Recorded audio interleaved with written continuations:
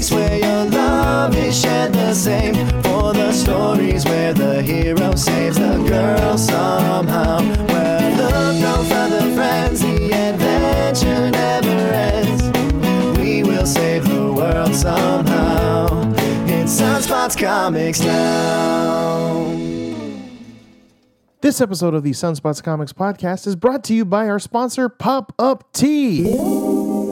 Check out their huge, humongous, ginormical selection of nerdy fun t-shirts at popuptea.com. They have a shirt for every nerdy thing you could possibly think of. I'm serious. Use the promotional code SUNSPOTSCOMICS and you'll get 25% off of any shirt order on popuptea.com. Even the clearance stuff, which is already so low in price.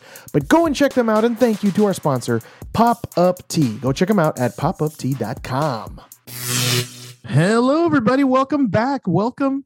We're here. This is Sunspots Comics. I am Chris, joined along with, man, I've missed you. He's back. Michael Norris. How you doing, Michael? Good, man. How are you doing? I'm doing all right. Let's recap everything since the last time. No, it's like 2 hours and go back. A retrospective, exactly, if you will. catch up on the last, whatever, year or so. Yes, time is weird. And does it really exist? Do we exist? Should I start with dinner tonight and just work back chronologically? There you go. Well, I'm just so happy to have you back, Mike. And this is always an absolute joy and pleasure to pull out a classic comic of a volume one and just break it down and do our little comic commentary. I mean, just tell me how much you love this. Oh, man, we've been trying to do this, for months now? Oh, I mean, 3-4 months at least. We're just so busy. Our plates, our multiple plates are spinning. Our multiple plates are full. They're overflowing. I mean, what do we do? We need more time. Can we get somehow a 36-hour day, maybe? My flux capacitor is not working. DeLorean broke down. I'm out of luck. I mean, yeah. What the hell's a gigawatt? Well, thanks for joining us, everybody. And before we get started, Mike, because I hate to forget, just tell the people, where can they find you, and what else are you working on? Plug yourself a bunch of times. Well, I'm going to be starting a podcast up soon too. It's going to be called Let's Talk Collecting, and I started Instagram, so you can catch me at Let's Talk Collecting. Mm-hmm. As that gets going, obviously we're going to be keep doing this, and I got a couple other ideas that I know somebody I can pull over from Sunspots Comics that might be able to help me out on my side a little bit. So, yes. Yeah, that's kind of where I'm at primarily. That's exciting, man. Let's Talk Collecting. Fantastic. I hope to be a guest on your podcast one day and talk about hoarding lots of things and keeping lots of stuff and having no space to put it anywhere. Well, exactly. But, what I want to do with this, I really want to explore the idea of collecting things. And I don't want to just, obviously, I know what I like to collect and there's interest in that, but I want to contact and reach out to people who collect things that I have no idea about, or things that I'm not passionate about, but I'd love to see how they got it and what their journey was to get into that. So will your brand, Let's Talk Collecting, sort of go deep into the psyche of people sometimes as to, will that be part of what you inquire upon, is why? But yeah. I thought about looking at psychological aspects of this. What started them? Do they still have their first piece? Are they on collection 1? Are they on collection 5? Which revision are they on? All those kind of pieces I find fascinating, because I know what my journey is on it, and I love to see what other people's is. So, it's going to be fun. I haven't nailed a lot of it down yet, but it's something I've been thinking about for a while, and I think it has a good opportunity. Fantastic. It's right up your alley. It's areas that interest you. You're definitely you have an inquisitive mind. So I will subscribe to Let's Talk Collecting when you get it rolling, man, and have me on. I will increase your listenership and your viewers and your followers, because that's just what happens. Absolutely. I mean, you'll at least be in the top 10 of the first ones that come on. Oh, top 10. Geez. Thanks. Yeah. Well, I mean, I got 9 other people that are more important. Oh, gosh. Okay, then pencil me in. I understand. Pencil you in. No, write me in joking. A loose number 2 pencil, eraser next to it. I get it. No, I'm just kidding. Just highlighter. Just highlighter. Highlighter. So photocopy, it doesn't come through. Oh man, well, fantastic, man. Well, I can't wait to hear it, and best of wishes to you. Best of luck with Let's Talk Collecting. Can't wait to hear all of it, and let's talk more about that in the future. Definitely. Absolutely, man. But let's get to the meat and potatoes of this. What are the meats? So check it out. The meats today is about Invincible Volume 1. Yes, we're going back in time. Speaking of flux capacitors, we're going all the way back to January 2003. Remember those days, Mike? Young and naive and a lot more hair. Man, it was virus free and oh man, there was no left, iPhone there was free. no right. There, yeah, 2003. And this came out. I remember seeing it in a comic book shop, Invincible issue number 1 by Robert Kirkman and Cory Walker. In 2003, I was visiting comics shops on the regular every Wednesday, still buying physical comics, which you've just talked me out of year after year. Till I have more space. Yeah. Let's Talk Collecting. It lines right up. And I passed on the first issue at first. It didn't quite appeal to me. The cover didn't do anything for me. Robert Kirkman wasn't a name that holds such high regard as it sort of does now, Mr. CEO of Image, etc. I passed. And then I remember the next week having a non-buyer remorse. And then I picked it up. And then I was like, okay. I see what he's doing. Remember he did you ever grab Battle Pope that Kirkman did? No? Nope. Really weird, sort of high concept. So I think he did 13 issues of that. Yes, that was 2000 to 2002. He did 13 issues of Battle Pope. And that it established his sort of his Kirkman style of he's the king of all cliffhangers. It established that in Battle Pope. He's the M. Night Shyamalan of comics, as I put it. Oh, okay. That can be interpreted a few different ways. Yes, it can. He also, no character is safe. Mm-hmm. That's a Kirkman thing. Oh, you love that character? Dead. That's Kirkman's sort of concept that he has quite often.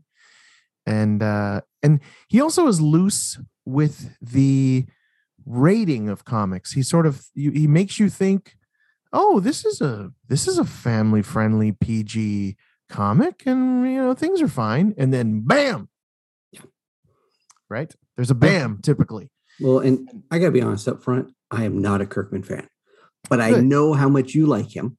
Mm-hmm. And it was like, hey, when you suggested this be the first one we get back into, it's like I wanted to go in with an open mind. Nice. Thank you. That's all I asked, because I definitely like competing viewpoints. I definitely like to see what you're going to say about this. But as I sort of go back in time, again, thinking about 2003, in October of 2003, so 7 months later, was whatever, January to October, 9 months later, he released Walking Dead issue number 1. Mm-hmm. Game changer in the field. Also, I initially passed on. And I remember reading Invincible at this point for 7 months. And I was like, zombie, black and white?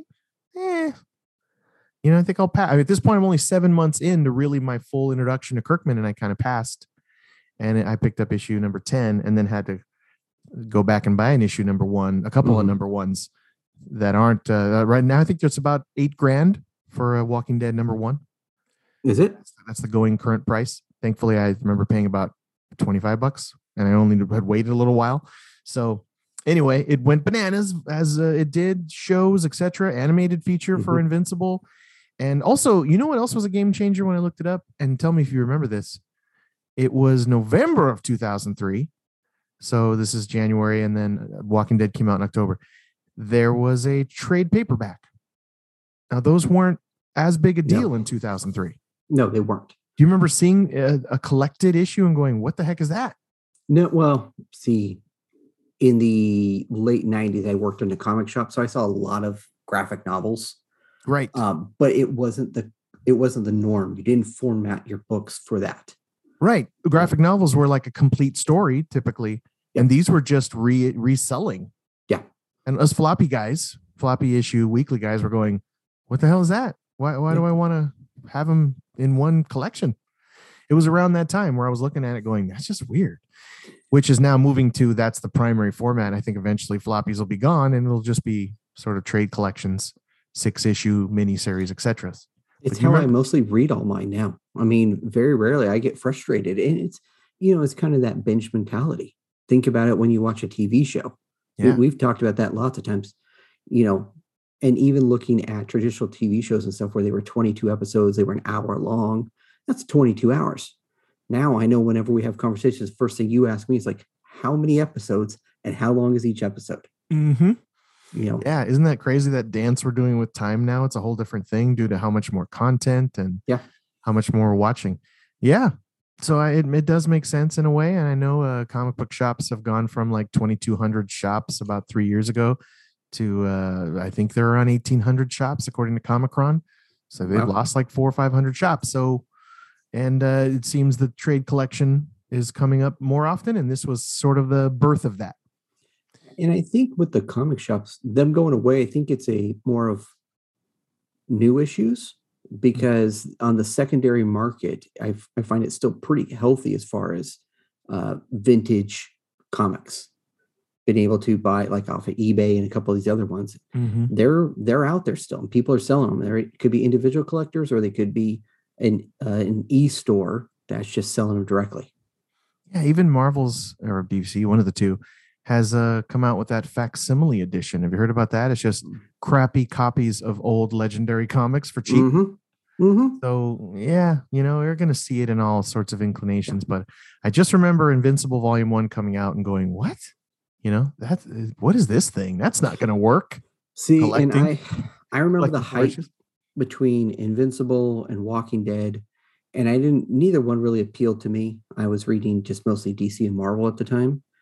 And I remember when Kirkman jumped over and they started, was it Marvel Team Up, when they restarted that again, the Spider-Man based one? Mm-hmm. And I think he had pulled in Scott Knowles, which is a Flash artist. I think he came over that to do that book with Kirkman. And that's where I remember reading his stuff for kind of the first time. Oh, okay. Yeah. Interesting. Did you like it? What did you think of it? It was just okay. Just okay? Yeah, he didn't grab you at first. Nope. I'm hoping Invincible does that for you, because in my opinion, it's the best of Kirkman's work. We will see. We'll see. But Volume 1, by the way, of Invincible, we're about to dive into.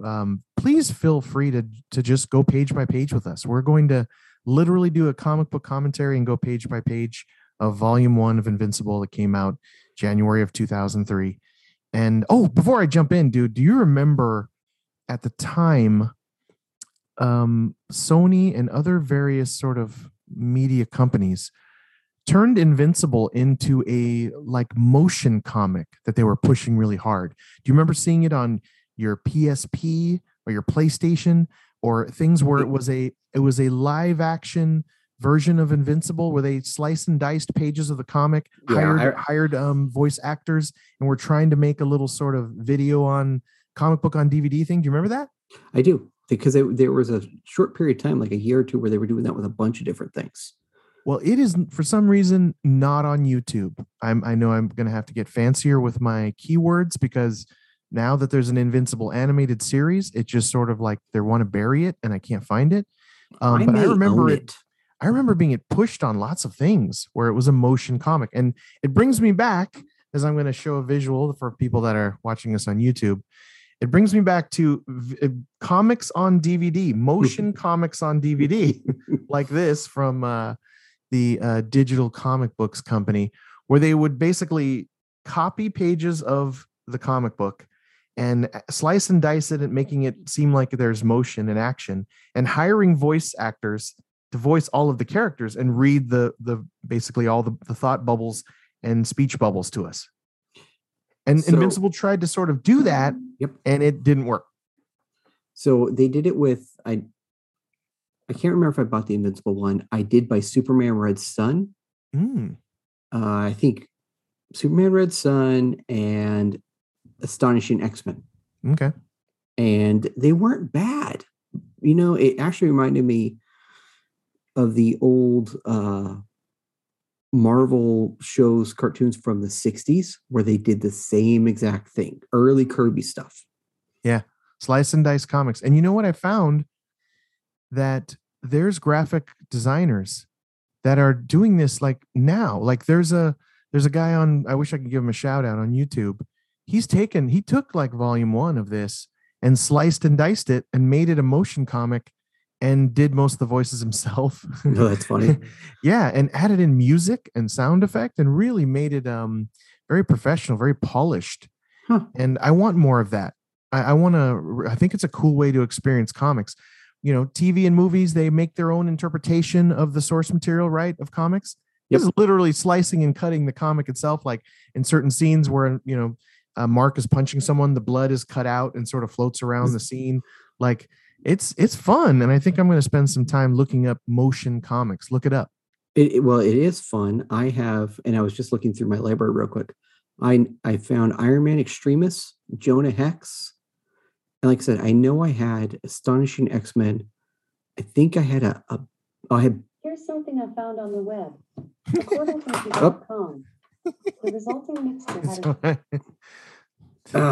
there we go. Anyway, you're finding more of these motion style comics? No, I'm finding the ones that came out at that time that I had purchased. Oh, okay. Yeah. Astonishing X-Men. That's on there. That were motion comics specifically? That were motion comics. Excellent. Yep.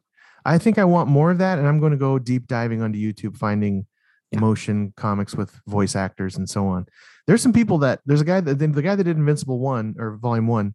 The actors sound like the animated voice actors, which is weird. Interesting. Because Kirkman hired all the Walking Dead actors to do all the voices of Invincible animated series. Right. He already owns their souls, so why wouldn't he? Yes. And all right, well, let's dive in. First off, again, follow us along page by page. We're starting Volume 1 of Invincible. This is titled Family Matters. It's the first 4 issues, floppy single issues of the comic. And I noticed that Kurt Busiek, this is also lettered by Kirkman, Robert Kirkman, penciled and inked by Cory Walker, who will eventually not be the artist of Invincible for reasons. It's kind of, there's loose information out there as to why Cory Walker left. Loose, some say definitive. Anyway, there's a falling out. It didn't work out. Cory Walker eventually leaves. Quickly, do you like Cory Walker's art or Ryan Ottley's art better? Which appeals to you more? They're both great artists, but which one do you like more? I couldn't tell you what Ryan Ottley's art is. I like Holy Walker's mackerel. art in this. I'm sure if I saw it, I'm just not familiar. He's not an artist that I follow on. Okay. So, I'm sure I've seen it. But yes, well, you'll know later. Invincible goes to 144 issues, and I think Cory Walker does 6. Okay. I mean, Ottley does, 138 issues. So that's what he's known for. I was going to ask you too. So if somebody's trying to follow at home, we're reading this on Comixology Unlimited. Mm-hmm. It's up there right now. And as Chris said, it was Invincible Volume 1, and it's got the first 4 issues in it. Mm-hmm. And by the way, it was Kurt Busiek. Yes. Who is a staple in the business, established. He does the forward to this, and I don't always read forwards. I just kind of skip through. But the very end is some cool little nuggets here. So this is Kurt Busiek in May of 2003 writing about Invincible. He says, "So listen to me, listen carefully. Like I should have listened when I was where you are now. But no, I was cocky, confident, foolish, doomed. It's too late for me, but you can still get away. Can warn others. Put the book down. Back away. For God's sake, turn that page. And if you do, then remember this. In those still small hours, I warned you." Kurt Busiek, May 2003. I thought that's great. And I didn't read the rest of the forward, but right there, that is a great kind of way to sum up Invincible. Well, and I'll tell you that's fun. I love the little about Kurt Busiek right there at the bottom. Oh, yes. Read that. Kurt Busiek has enough award plaques to tile his bathroom and enough damn statuettes to play chess on the result. He writes in theory for Marvel, DC, Wildstorm, Dark Horse, and more. In fact, he should be doing paying work right now. Think of the children, won't you? The children. The children. I love that. That's Kirkman.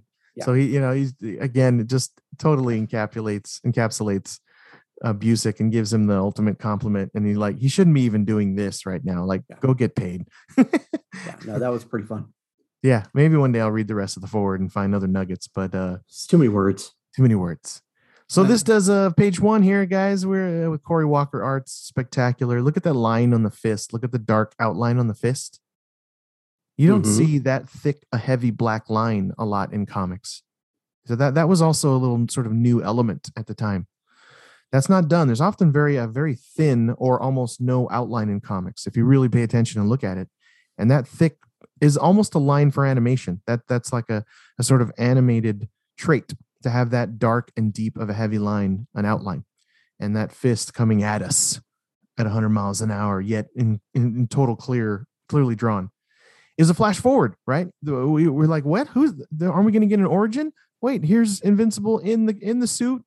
Got a dude, and he's flying towards us. And if you were to, would you agree or disagree that Mark Grayson is kind of Peter Parker, but dumber?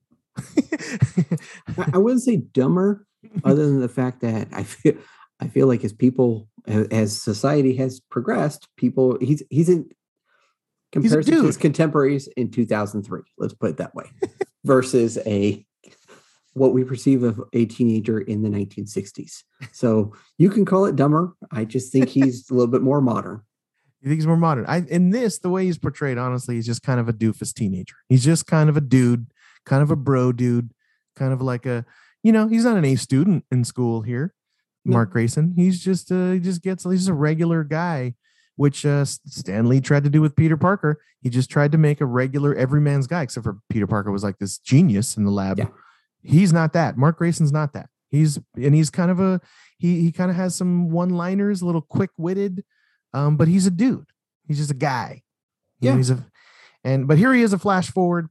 He's like, you really ruined my afternoon, as he's carrying this guy off with like a huge bomb strapped to his chest and like 13 seconds left. Right. Oh, and the art on this and the perspective is great. I mean, he does a great job of that. Yes. And the simplicity of the first few panels, it's like barely any background, Invincible holding a bad guy. And this flash forward is obviously, Mark's capable. We're not seeing year one. I mean, we are seeing year one, but this feels already like with this little flash forward, he's been invincible for a while already.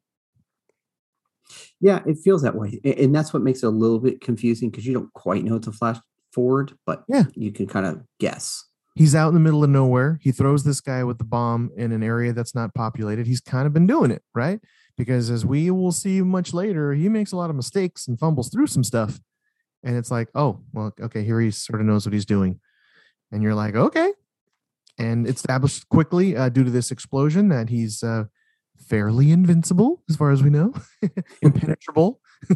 Versus an ironic name. Right. And do you love that really this is his outfit, which clearly we see here, is the Image logo? It's talk about everyone, it's been known for so long. His suit is the Image logo. You look at the dot with the yellow and the line. Did you know that? You knew that, right? Yeah, I knew that. Okay. But yeah, I mean, what does that say? Kirkman was playing to the Image. Right. Now he's president of Image, right? Yeah. I mean, you could say he was really believed about the company and wanted to show his support of that, or he really wanted to suck up to him and make sure his book got published. Yeah. Or a little of both. Yeah. A little bit of both. The one's fine. Yep. And so I remember that being shocking when I first saw that. I was like, is he like Mr. Image? Like, what is, I was taken aback a little at the time. And the climate of Image at the time was not what it is today. And it was not what it was when it started. Yeah. Where Image, when it started, obviously was the big guys, Todd McFarlane, Jim Lee, all of them.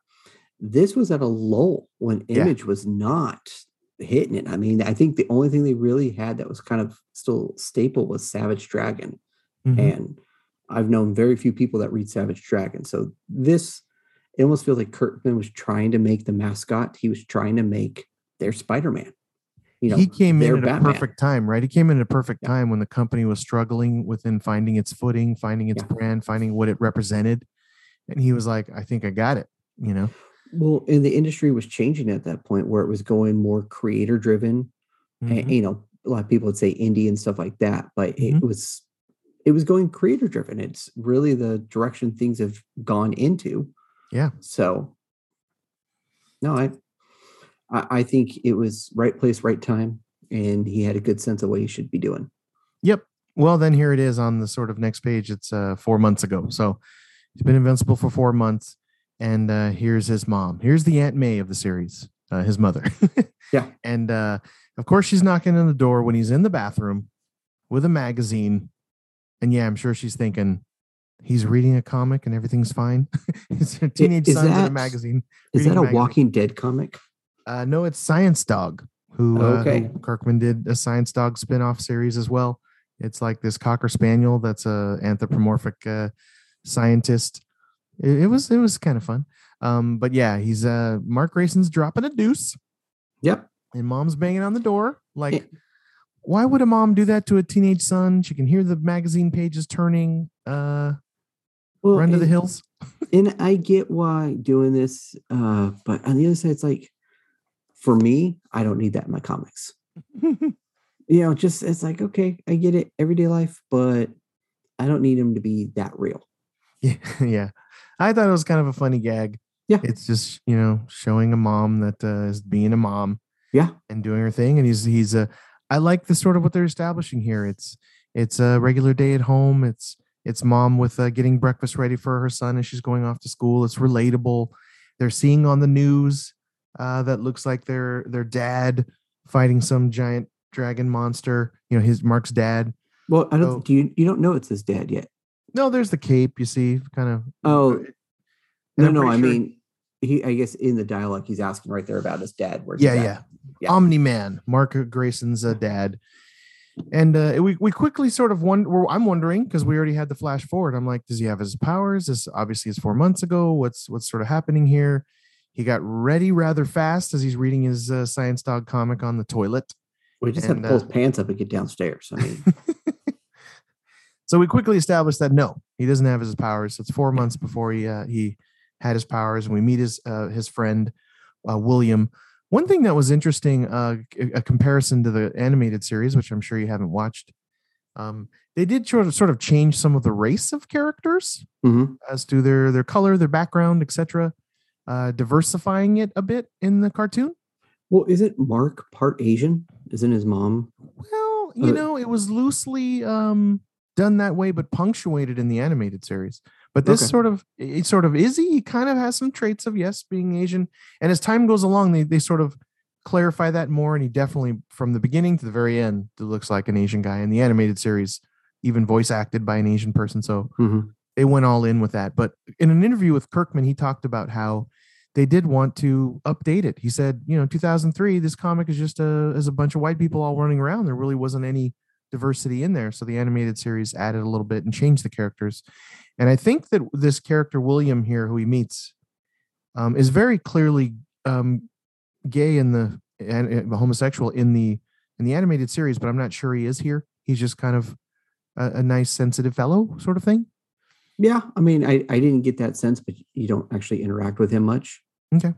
But yeah, I mean, it wasn't like a plot point that it even stuck out to me in the series. Okay. It was just one of those little comparatives where I went, oh yeah, that's in the animated series, this, and that may happen to my brain as we go along here.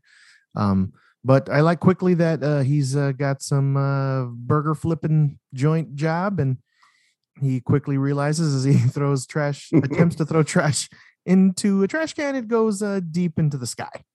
I hate to be the guy on the other end where that trash comes down. Yeah. At 100 miles an hour at 10 miles away. Yeah. That's going to ruin that person's day. Oh yeah. And he does. He's just excited because it's like all of a sudden it's like he's got powers. Yeah. And it's about time as you drop to the end of that page with just a look of glee on his face. Like we all would be like, yes, I have the power. And he holds up a sword. And there's a skull castle behind him, right? No. You're getting that mixed up with the good stuff. Oh. The good stuff, you mean? Yeah, the good stuff. Right over there? Got it. Right over there. Great skull behind him for you audio-only listeners. But so then he's next page is hanging out with mom. I'm sure he's having a hard time keeping it all in. He had a pretty interesting day. And then whoosh, Omni-Man / dad shows up with that mustache. Yeah, that what's funny is that the Peter Parker comparisons, obviously Mark to me feels very much like Peter. His dad feels like J. Jonah Jameson to me. The mustache completely. Yeah. Almost you can and what's of course in the animated series, Omni-Man is played by J. Jonah Jameson. I didn't know that. You know that? Okay. No. Who is that actor that I already forgot his name? J.K. Simmons. Yes, very ripped J.K. Simmons. Old guy ripped. Voice of Omni-Man in the animated series. So you nailed it without even knowing because you didn't watch the animated series. No, look at you. Funny. Well, and it's funny because obviously there's parallels between Superman and Lois Lane here. Mhm. And that's the vibe I get off the mom. I didn't get an Aunt May vibe. I got a Lois Lane vibe. Nice. You know, that she's very much capable. She can handle this. She's not some frail thing that's going to break and have a heart attack every time Peter forgets to pay the rent, you know? Yeah. So I like the sense of family that they have. It's like, this is a normal, strong family, even though they have this extraordinary circumstance. Yes. Because as the series goes along, I found myself quite often longing for the moments where him and his dad and his mom were together. I did that sometimes reading Spider-Man back in the day, but it's that scrambled eggs in the morning. It's those moments he captures really well going forward. Again, I'm trying to sell you on continually reading this because I think I know where you're going. Don't you shake your head. Well, and I will tell you, what's nice about this? I don't know if you remember in the early 90s, there was MTV did Eon Flux. Oh, and then that very similar style came out to there was a Men in Black cartoon that came out around that time too. Mm-hmm. This artist style reminds me a lot of that. And it was a nice little, everything's a little longer, a little angular, couple lines and stuff here that's not like a typical like cross hatching or things. And so it's clean and it really kind of ties it all back. And when we get over to a couple pages down, there are some Men in Black looking characters, and it just pops in my head that, oh, hey, it's almost like it's in that same world. Nice. Well, maybe Cory Walker was influenced by that, or who knows? Wouldn't that be funny to find out that Cory Walker was like the storyboardist on the Men in Black cartoon? That is just an influence there. Yeah, that'd be crazy. I'm gonna have to look into it after. But it's a warm family moment we're experiencing here. It's it's just past the potatoes. It's just it's what we all look back upon. It's a nostalgic family moment. And then nighttime hits, and he's like, "I'm gonna try to leap tall buildings, right in a single bound." Part of me wanted him to fall straight on his face because I always find that funny, but it's so cliched too. And so it's just kind of like, okay, well, I'm glad it didn't happen. But the other side is, I guess, flying, if you can fly, it's got to be just like walking. Yeah. You don't really have to, it's in there. Mm-hmm. But if you think about it, you had to learn how to walk. Yeah. So there should be, I mean, I would at least see them, kind of lose some altitude, like the old biplanes that you would see in movies where they're running out of fuel and they're kind of going up and down. Just or something. the Fleischer Superman cartoons where he was just more jumping from spot to spot, right? Yeah, I know what you mean. But you know what? Again, spoiler for a little bit more ahead. His dad will be teaching him stuff later, and there's some of that happens. And sort of how Kirkman approaches, like you said, how flying's like walking. They actually address that a little bit, and like, how do you teach someone to fly when they have this ability? So they actually get into that a little. So you've tapped into something again. Hoping you read forward from this point. I'm trying to just tickle you with a feather. But he does fly. I love the blue in this scene. It just goes all very blue-white tone, giving the nighttime effect, and he takes off. I like the pacing. We're already, I don't know, page 6 or 7. We've already established so much, right? Yeah. How his powers happen. Boom. Like when it happened, his dad's Omni-Man. We don't know where his dad's from. We don't know, why. You're right. Superman and Lois sort of thing happening. But and then we get a new character involved. So we're like, okay, this quickly establishes the world. We got this like cement guy running around, which I've already forgot his name. But Cement Head. Was that his name? No. We'll go with that. Sidewalk in guy. our great naming culture here, just whatever we randomly want to call him. Right. Yeah, I like that. But he's having some dealings with a guy, which looks like a little bit of that underbelly, maybe of the of an organized crime organization sort of thing. And then we get to see sort of Invincible Costume 1, where he goes with that a very kind of Image-esque looking. What was the dude in Wildstorm with the red sort of handkerchief over his face? Grifter. Doesn't that give you a little bit of that at the time? He's got the circular glasses. It gives me more of like a 50s superhero vibe. Yeah, a little swashbuckler kind of guy. Yeah.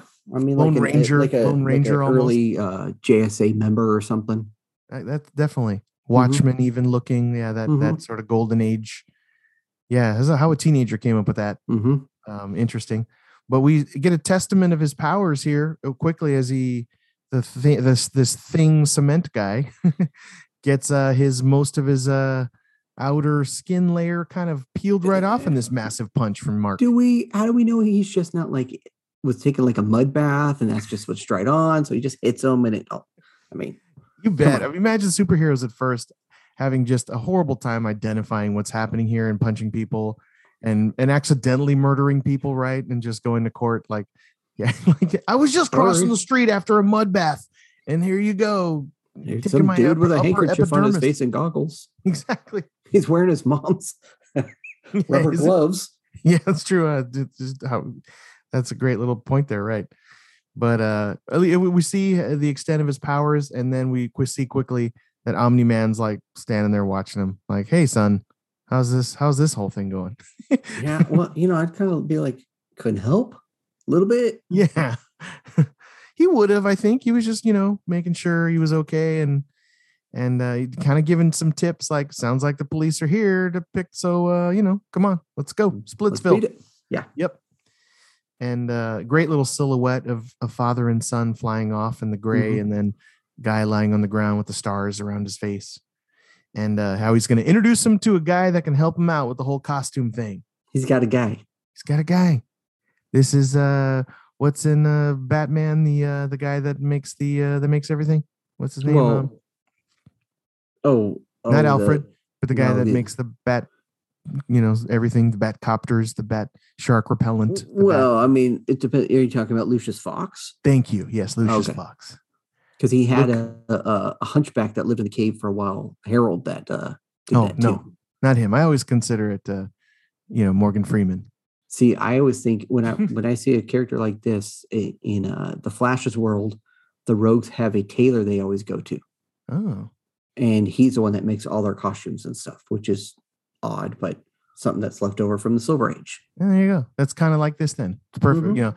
They're best buddies. This suit maker guy, he's Edna in the Invincibles, right? Basically.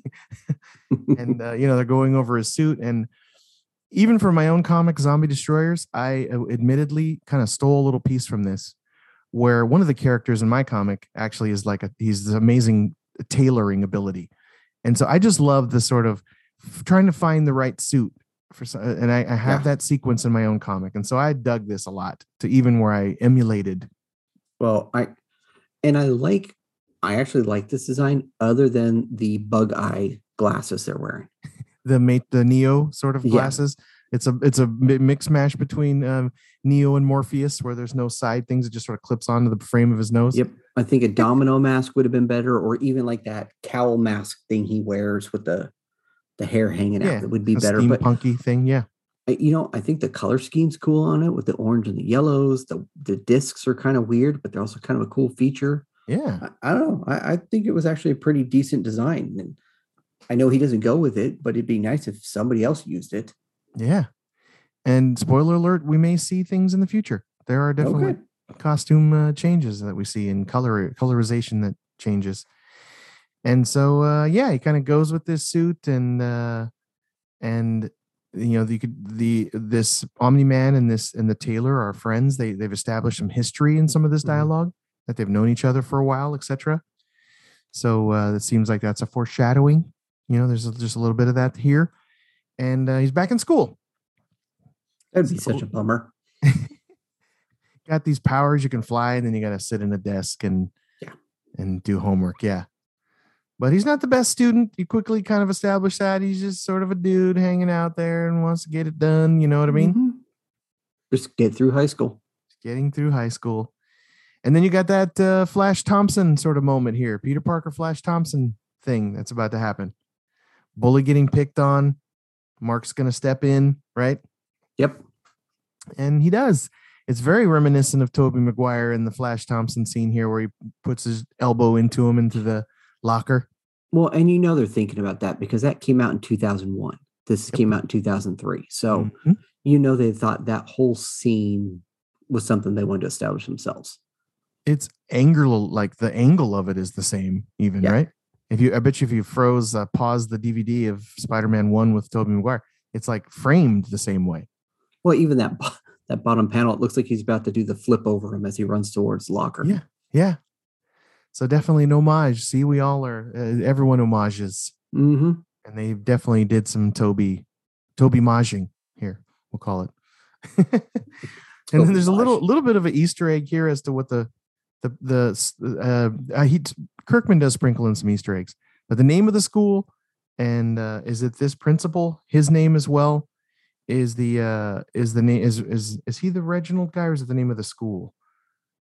Anyway, the name of the school is the cop on Die Hard, which is the cop from Family Matters.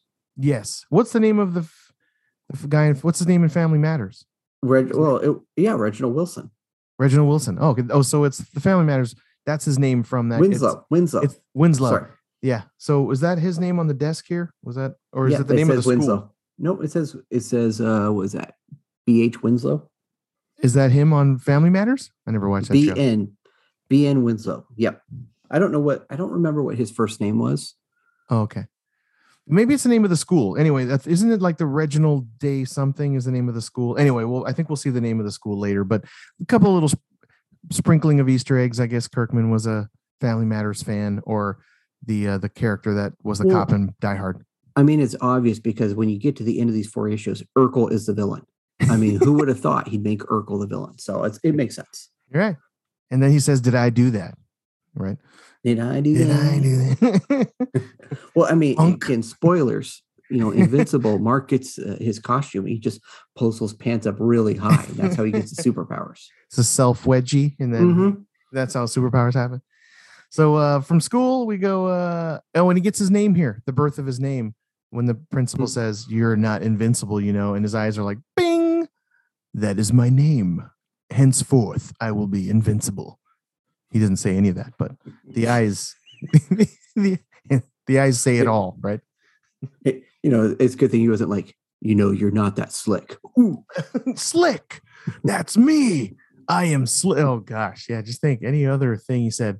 Oh, you think you're like, smooth? Ooh. Smooth. He's like, don't be a D-bag. Just thinking. He's like, D-bag. I like it. That's because he's kind of a dude. He's, Mark's just a fella. Thankfully, he said invincible in that hit. He could have said a number of things, Oh, yeah. Oh, I feel like getting Taco Bell today. Ooh, Taco Bell. Taco Bell. Look, man, don't be a Jerkus Perkus. Ooh, Jerkus Perkus. Huh. These are all great names. I'm a teenager. I can't think of other stuff. Thankfully, Kirkman was like, yeah, invincible sounds cool. We'll go with that. Starts with an I, image logo, branding all together. Yeah. It's got to coordinate. Yep. All right, so here we go. Huge bank robbery happening. Pregnant lady on the ground. You're like, oh man, it got a little serious right here. Why didn't Kirkman just shoot her? Because that's what he does. Not that quickly cold-blooded. Bam, just blow her away. Zombies coming at the same time. Oh man, worlds colliding. That's something that just never happened that I wish did, was a crossover. It just didn't. I'll spoil you now. With Walking Dead and Invincible, or just something. Or there are some sort of zombie aliens that come sort of way down the road. But I would have liked to see an actual crossover with the two, but never happened. Anyway, so bank robbery happening, and then Invincible with a different suit that he just kind of didn't go with that cool orange one in the discs you liked. He showed up in the flash forward with the bread and butter, the meat and potatoes. No explanation. This just ends this chapter just with a new, hey, I'm invincible and I got a different costume. Yep. And I was surprised there. I was like, the guy, Edna Mode guy went with the orange and the disc, and he was like, nah, and just showed up in the signature suit. So it was fine. All right. So I enjoyed it. Again, I passed the first week, so I read it like week 2 or so. Mm-hmm. I was like, there's something here. I'm liking this. I'm a huge Spider-Man fan. You're not as big a Spider-Man fan. You're more of a Flash guy. So I felt that it tinged me, Spider Sense tingling with the family stuff. I just thought this was a well-paced, a good first issue. What did you think? Yeah, I mean, I thought it was decent. I can tell you I would not have stuck with it if I had bought it because as I've gotten older, I have a harder time relating to the teenager. Get off my lawn. I know, right? I love that. What are you kids doing out here? Get out of here. You're going to be that guy in a rocking chair in your front yard with a shotgun filled with salt pellets. Oh, can't wait. I'm setting up a motion sprinkler so when anybody cuts across my lawn, they just get sprayed. Across it. Don't care who it is. But no. And so I have a hard time relating to that aspect. And I find that with a lot of comics, some of my favorite comics have a parallel to kind of where I'm at in life at that stage. And so it's really hard for me to relate because, I'm not a teenager anymore. Right. So that's just a piece I have to deal with. Right. So I can understand that. I liked it. I mean, as far as reading it to finish out these issues, like I said, if I was spending money on it and this was fresh on the shelves, I would have stopped at this point because it's like, okay, it's okay, really? But it's too Spider-Man for me, just kind of a modern Spider-Man. I would go read Spider-Man. But put on your Mike Norris 2003 glasses. Remember, you were a spry, young, hipper person. Didn't have a lawn at this point. You had no lawn to tell the kids to get off of. No, Try to picture yourself in 2003. What would 2003 Mike say about issue 1 of Invincible? About the same, because I was past that teenage stage. So where I know what I was reading at that time, actually, I wasn't reading a lot at that time. We all go through that stage. But where I would have been reading was more interested in characters that were kind of evolving. And it's funny because I would have been reading Nightwing at this time, Dick Grayson, because he was growing. He was coming to his own. I was reading The Flash at this time. Wally West was growing and coming into his own. And these were guys that had gone from being kids and teenagers, in this world to now young adults whose lives are progressing, and that's what was really fascinating to me at that time. So anything that really dealt with a kid, a teenager, didn't care. Wow. So it would, like I said, it's decent. I think the artwork's decent, but it would not have been enough to hook me. Wow. At 2003. And even now, I just can't relate to a teenager. And like I said, I see all the parallels to Spider-Man. Art's great. Like I said, even the writing is not overly Kirkman. So it doesn't offend me. Nice. But I'll take it as a positive, a least offensive Kirkman title at this point that you've read. And yeah. And I mean, I was glad to read it in one chunk because if you said, hey, we're going to read issue 1, I would have read it and said, okay, just what I've said now, and go, great, now open it back up. That doesn't mean my opinion hasn't changed as I read the next couple issues. But as far as where this one, the snapshot is at this one, that's where I'm at. Awesome. Well, thank you for your honesty. That's what I want. I definitely, we have an opposing viewpoint-ish at this point. I can't wait to see where the next chapter brings us and what you think of sort of issue number 2 of the first volume of Invincible. Man, I think for you, considering your history with Kirkman, I would think this is I have beef with him or something. It's somewhat complimentary for the things that you've said to me off mic about Mr. Kirkman's work. So I'll tell you, with Kirkman, I've read quite a few of his issue 1s. This is the first time I read Invincible 1. I think he did Astonishing Wolfman. I read that one, issue 1, and I liked it. I liked it enough. What was it? The dinosaur one he did. I read that one. I thought that one was okay. More for kids, definitely, even going younger. Forgot what Dinosaur Jr. I forgot the name of it already. Something like that. But yeah. It's a kid and his dinosaur. Like I said, the Marvel Team Up, I read those. And I got about 6 issues into that before I just bounced out of it. And then I've read The Walking Dead, I think like the first 8 volumes or something. 8 volumes? Yeah. You went that far into The Walking Dead? I went that far? Yeah. Holy man, I thought you maybe read like at most 8 issues. No, I know I got past the prison. Okay, I'm impressed.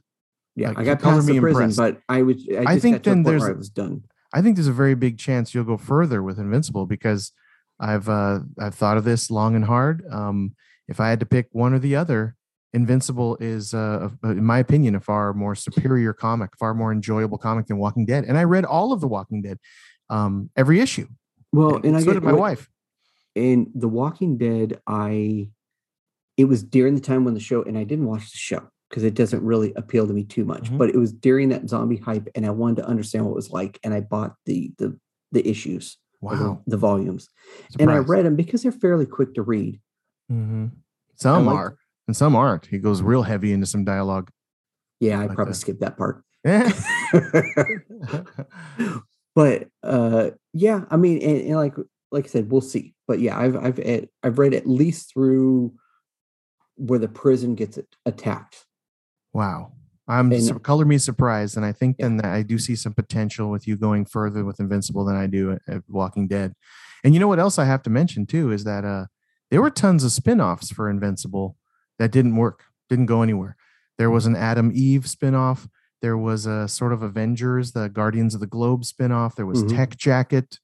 There were a bunch of Invincible spin-offs that went nowhere. He just didn't have the art team. Honestly, it was really about the art. He did sort of co-write them too, but the spin-offs for Invincible didn't work and didn't go anywhere. And I'll tell you this with Invincible, I don't know how much. I'll be honest, just how much interest I have reading, say, issue 5 on, but I would be interested in looking at another volume of it when the status quo kind of change, because I know what happens. I mean, I think we all know what happens in this.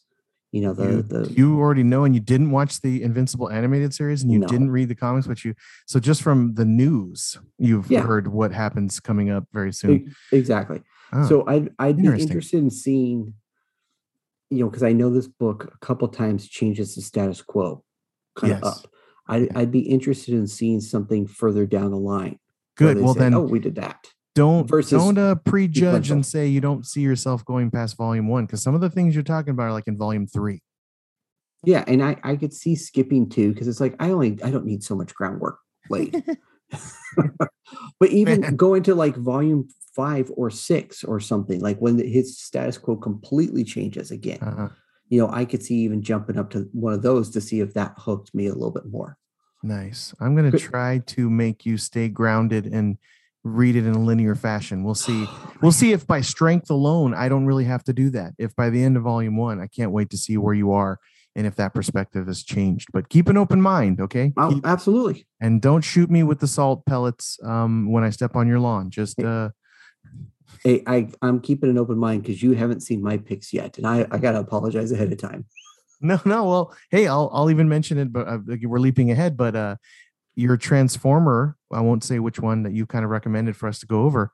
You know, I'm excited. But anyway, we won't go deep into that. But chapter 1, so far, so good. You did compliment it in your own way due to your past history with Kirkman. I'm going to take some of that as positives. I enjoyed it. I was locked. I was hooked. I passed on first issue. I did. I was like, nah, not for me. Because I'm a Spider-Man purist, and I heard some things like that. Like I was like, no, I don't want to make a Spider-Man wannabe. I don't want it. But I read it, and I was like, okay.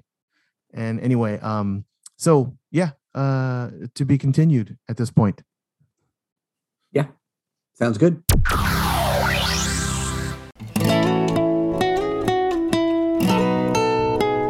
If you're looking for a place where your love is shared the same, for the stories where the hero saves the girl somehow, where look no further, friends, the adventure never ends. We will save the world somehow. It's Sunspots Comics now. One more testicle. So, you know, I wanted to tell you this. You know what is better about the Comixology app now? One thing is better, and you probably don't read comics this way. Less Star Wars? It's not Star is when you read comics, I'm imagining you read in guided view. Yes. Okay. I love guided view. I'm spoiled. Yes. And I read with a lot of times with my iPad, I read in correct comic viewing. You know, in the standard, because do you have an iPad Pro? Because I mean, this thing is too small. Right. But it almost actually, when it formats it fits a single page on to your iPad. It will format it that way. So check it out. What it never had before was just scrolling, singular page scrolling. Okay. That's how I read. Like an old person. Well, I don't read like this. You know, the old people, I saw my dad reading his Kindle. He reads like this and swipes the page. Yeah. And you have to do that every single time, right? Yeah, I tap a corner. I don't have to do any. I barely have to move. It's like true, but you tap more because what I do is I just if I had that bird that drink water, it would just do it. But you know what I mean? It didn't have that before. So now I have my iPad horizontal. Okay. I have it horizontal and I scroll upwards like this. Yeah. That's what mine looks like, horizontal. And scroll up. But it's huge. Yeah, just scroll up. It's like an old. That's the way I read it. And it just scrolls one singular page. Well, the nice part about that is when I read at night, if it goes to fall on my face, it's not going to hit my face. It's only going to hit my chin. Because so many times. I don't even do it with the iPad. It's so dangerous. I've dropped my phone. I've dropped my phone on my face, so I don't do the iPad. Those things are like 5 times the weight of your phone. That's my wake up. That's my going, oh man, I feel it slipping. Got to go to bed. We need a giant claw to hold our iPads over, I have one of those tiny claws for my phone. We need the giant claw for the iPad to hold it over our heads. Well, I don't know about this thing like this, man. Let's see. You don't like it that way? Because guided view is screwy. Sometimes there'll be this slit of information in guided view and in this giant black bordering. Guided view doesn't work every time. Yeah, I know. It gets a little weird, but this, you can't see the whole thing. If you do that way, you slide and you see the whole comic the whole time. There's no weird slits that happen with guided view. You just but you can't see the whole picture together. See, the guided view will at least give you like. Well, you can see it together in how we look at actual comics. Look, so I get like this. Yes. Right. Yes. Splash pages get screwy. Yes, you're right. So versus that. Even that can scroll up. No, it won't. It won't. Mm-mm. I bet you then it's only on horizontal view. See, but that's it. That's guided view. Look how much I move. Yeah, you see, look how my full. Again, it's all how my full. That's it. How can I see your page, but you can't see mine? Mine's just like a white blurb. Okay. Yeah. There. Okay. That's one full page, right? Yeah. See, I read more like this. Oh, I don't. I read like this. And then now that I saw that it does this, I read like this. It just scrolls one continual singular. No. But the splash pages do get screwy. But guided view quite often has this tiny slit, even worse than that. Guided view will go like a ½ inch sometimes, depending on the art that's on a page. So yes, it's still not right. And then guided view zooms in on splash pages. So it's all screwy. There's really no winning. It's all depending on how you like it. There's no winning. And honestly, with these iPads, it's even smaller than if it was print. Yeah. And that's why it's weird too. So my next iPad is one of those large iPad Pros. I'm going to hold my iMac from now on. I'm just going to hold it and cradle in my iMac in my arms. Yep. And have my mouse over here as I cradle my iMac and scroll. I'm going to buy $1,000 Apple product just so I can read comic books on it. I know, and that's what a big waste of money when that's really all we want it for. But I'm going to be able to use mine for work because what I want to be able to do is I have a remote app that I can remote in from the iPad into my computer, and then I can do it that way. That's why I'm going to do it. I was even thinking of a Surface Pro. I don't know if it's called Pro, but the upgraded Surface, which is still like $1,000 less than the iPad Pro. Yep. And doing that because the Surface seems to have the same functionalities and ability, although it's got Windows 98 on it. So that'll be weird. I bet it's Windows 11 at this point. Okay, I'm going to stop recording. Okay.